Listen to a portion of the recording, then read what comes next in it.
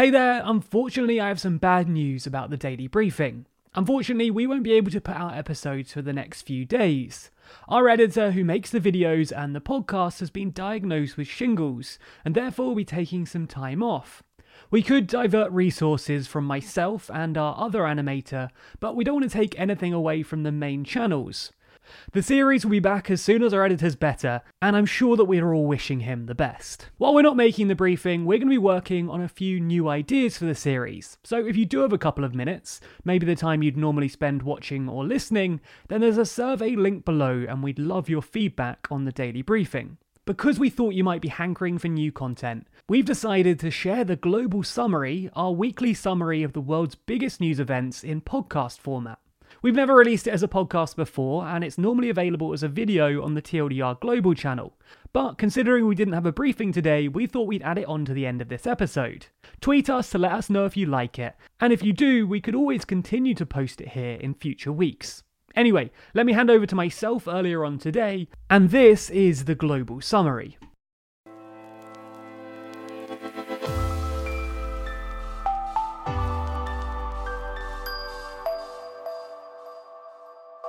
Every week, so much happens in your own country that it's often hard to stay on top of the news at home, let alone around the world. So the Global Summary is our weekly rundown of the biggest news events around the world. In the next 8 minutes, I'm going to walk you through some of the week's biggest news, but I'll be moving fast, so if you want to find out more about any of the stories, then there are links to article recommendations in the description. This week's biggest stories include a major dam collapse in northern India, the continuation of tensions in Myanmar following their coup, and South Africa suspending their vaccination program following poor results. Before we start though, make sure you're subscribed and ring the bell to be notified every time we put out one of our global news videos. Thanks for your support.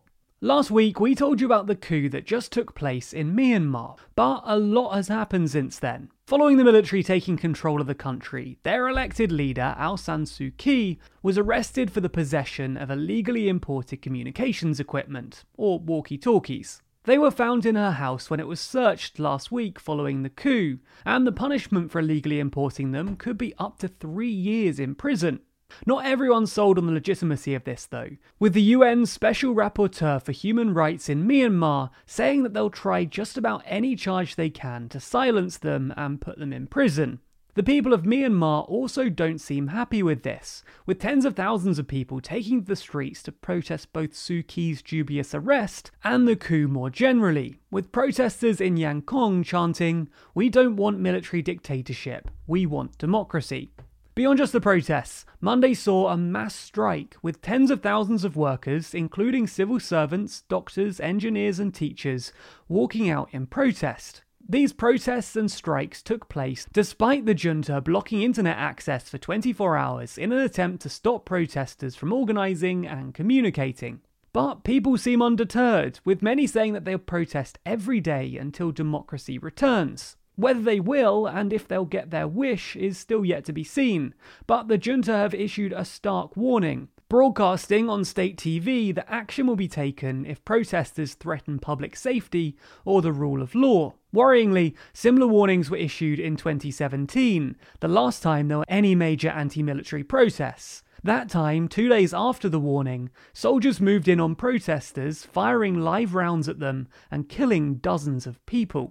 We'll have to update you on this again next week so we can tell you what ends up happening. Since we spoke last week, there's also been major news in the Navalny case, the Russian anti-corruption advocate and opposition leader who the Kremlin seemingly attempted to kill last year. Upon returning to Russia after hospitalization in Germany, Navalny was arrested by police and towards the end of last week was sentenced to 2 years, 8 months behind bars. The crime he was committed of was breaking the terms of his 2014 suspended sentence, which required him to stay within the country and report his movements. By travelling to Germany, the court determined that Navalny broke those terms. Despite the fact that he was in a coma when he was taken to Berlin, he reported his location as soon as he woke up, and at least according to independent investigators, it was the Russian Federal Security Service who poisoned him. Anyway, if the Kremlin hope that jailing Navalny would quell tensions, they're likely disappointed, with discontent and protests continuing in the country. In fact, in response to this, Russia expelled 3 European diplomats from the country, who they allege took part in illegal demonstrations, a move which was condemned by the diplomats' home countries, the UK, France and EU. You're likely familiar with the South African variant of COVID by now. This variant of the virus is currently thought to be both more transmissible and more resistant to antibodies and vaccines. Because of the differences the South African variant presents, studies have been conducted to see if the vaccines we have are actually effective against it. A small trial led by Oxford University found last week that the Oxford AstraZeneca vaccine failed to protect against mild and moderate forms of the disease caused by the South African variant. This research is only preliminary, is yet to be peer-reviewed, and we don't yet know if the vaccine's effective against severe cases. Regardless, in response, South Africa announced that they'd be pausing the rollout of the AstraZeneca vaccine, which had been scheduled to start this month, at least until they know more about how it works against this variant. If you want to find out more about the South African variant, as well as the Brazilian and UK variants, and how they compare to the base COVID strain, then check out the video we made explaining that. It's the first link in the description. Let's move to northern India, where around 140 people are believed to be dead after a section of the Himalayan glacier broke off, before being carried downriver, destroying one dam and damaging another. This destruction led to an avalanche of water and rocks to sweep into a gorge, trapping and killing those in the area. 2 major and conflicting factors have been blamed for this incident. Firstly, it's been reported, including in a 2019 survey, that the Himalayan glaciers are melting at an alarming speed, something that could cause issues for years to come. Secondly, though, intensive building around the river is said to have destabilised the ecological balance of the region. Somewhat ironically, the culprit responsible for the destabilisation of the region is believed to be the around 550 dams and hydroelectric projects along the river.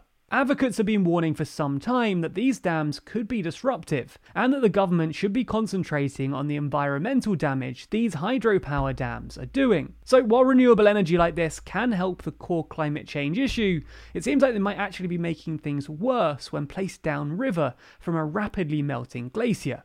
Let's move around the world to Ecuador, where they're currently in the middle of their presidential election.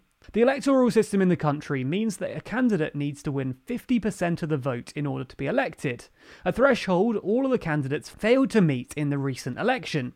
That means that the 2 front-runners progress to the next stage, those candidates being Andrés Arauz, a left-wing economist, and Yaku Perez, a politician and activist for indigenous rights. Arauz was ahead in the first round, but we'll have to see who ends up winning the second round of voting, scheduled for the 11th of April. Haiti is another country with electoral issues, with their president refusing to step down. According to opposition leaders, the president's 5-year term came to an end on Sunday, but Moise denies this, arguing that an interim government occupied the first year of his term, and as such he claims his term actually ends on February 7th, 2022. This constitutional crisis adds to the myriad issues the country already has, with the government accused of supporting gangs in an attempt to maintain their grip on power. This has got so bad that many won't leave their homes for fear of muggings or kidnapping. In fact, Haiti's schools are currently closed, but not because of COVID. Instead, they're closed to keep teachers and students safe from this growing kidnap for ransom issue. With a constitutional crisis ahead and the government seemingly siding with the gangs, this kidnap epidemic, which has been getting worse for about a year now, is only set to worsen, with a collection of the country's bishops issuing a statement saying that the country is on the verge of explosion. In France, Sunday saw protesters take to the street to demand justice for Julie. This was the girl who was allegedly raped by 20 firefighters when she was between the age of 13 and 15. This case is obviously shocking and is set to reach France's highest court on Wednesday, but protesters are already taking to the streets to demand further action. That's because unlike the rest of the EU, France doesn't have an age of sexual consent enshrined into law. They do have an age of sexual maturity, that's 15, but no age at which a minor can't be deemed to consent. This has been an issue that many have been raising for years now, with calls for an age of consent to be introduced only increasing in the shadow of this case. Last month, the Senate backed a bill that would introduce an age of consent at 13, but many consider this still to be too low. Finally, let's move to Japan and discuss the Tokyo 2020 Olympics, the name they're still going with despite the fact that the Games have been delayed to 2021. The head of the 2020 organising committee and former Japanese Prime Minister has come under some fire in the last week for sexist remarks he's made. Mori remarked at a meeting of the Japanese Olympic Committee that meetings tend to drag on because women talk too much. Despite demands from the public, with 60% backing his removal, Mori has thus far refused to resign in the light of his comments. Unfortunately, this hasn't surprised many people, with Japan consistently ranking poorly when it comes to gender equality, with the country languishing in 121st place in the World Economic Forum's Gender Gap Report. So those were some of the biggest global news stories of the last week. If 8 minutes wasn't enough, then there's links to further reading in the description. And if you think we missed anything, then comment below the stories you'd like to see us cover in the future. Make sure you subscribe to the channel and ring the bell icon to be notified every time we release a new video. Special thanks to our Patreon backers who make videos like this one possible. And if you want to see your name at the end of videos, then you too can back us on Patreon. The link to that's in the description.